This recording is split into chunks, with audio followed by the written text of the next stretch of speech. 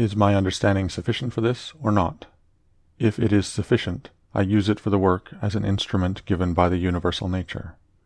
But if it is not sufficient, then either I retire from the work and give way to him who is able to do it better, unless there be some reason why I ought not to do so, or I do it as well as I can, taking to help me the man who with the aid of my ruling principle can do what is now fit and useful for the general good.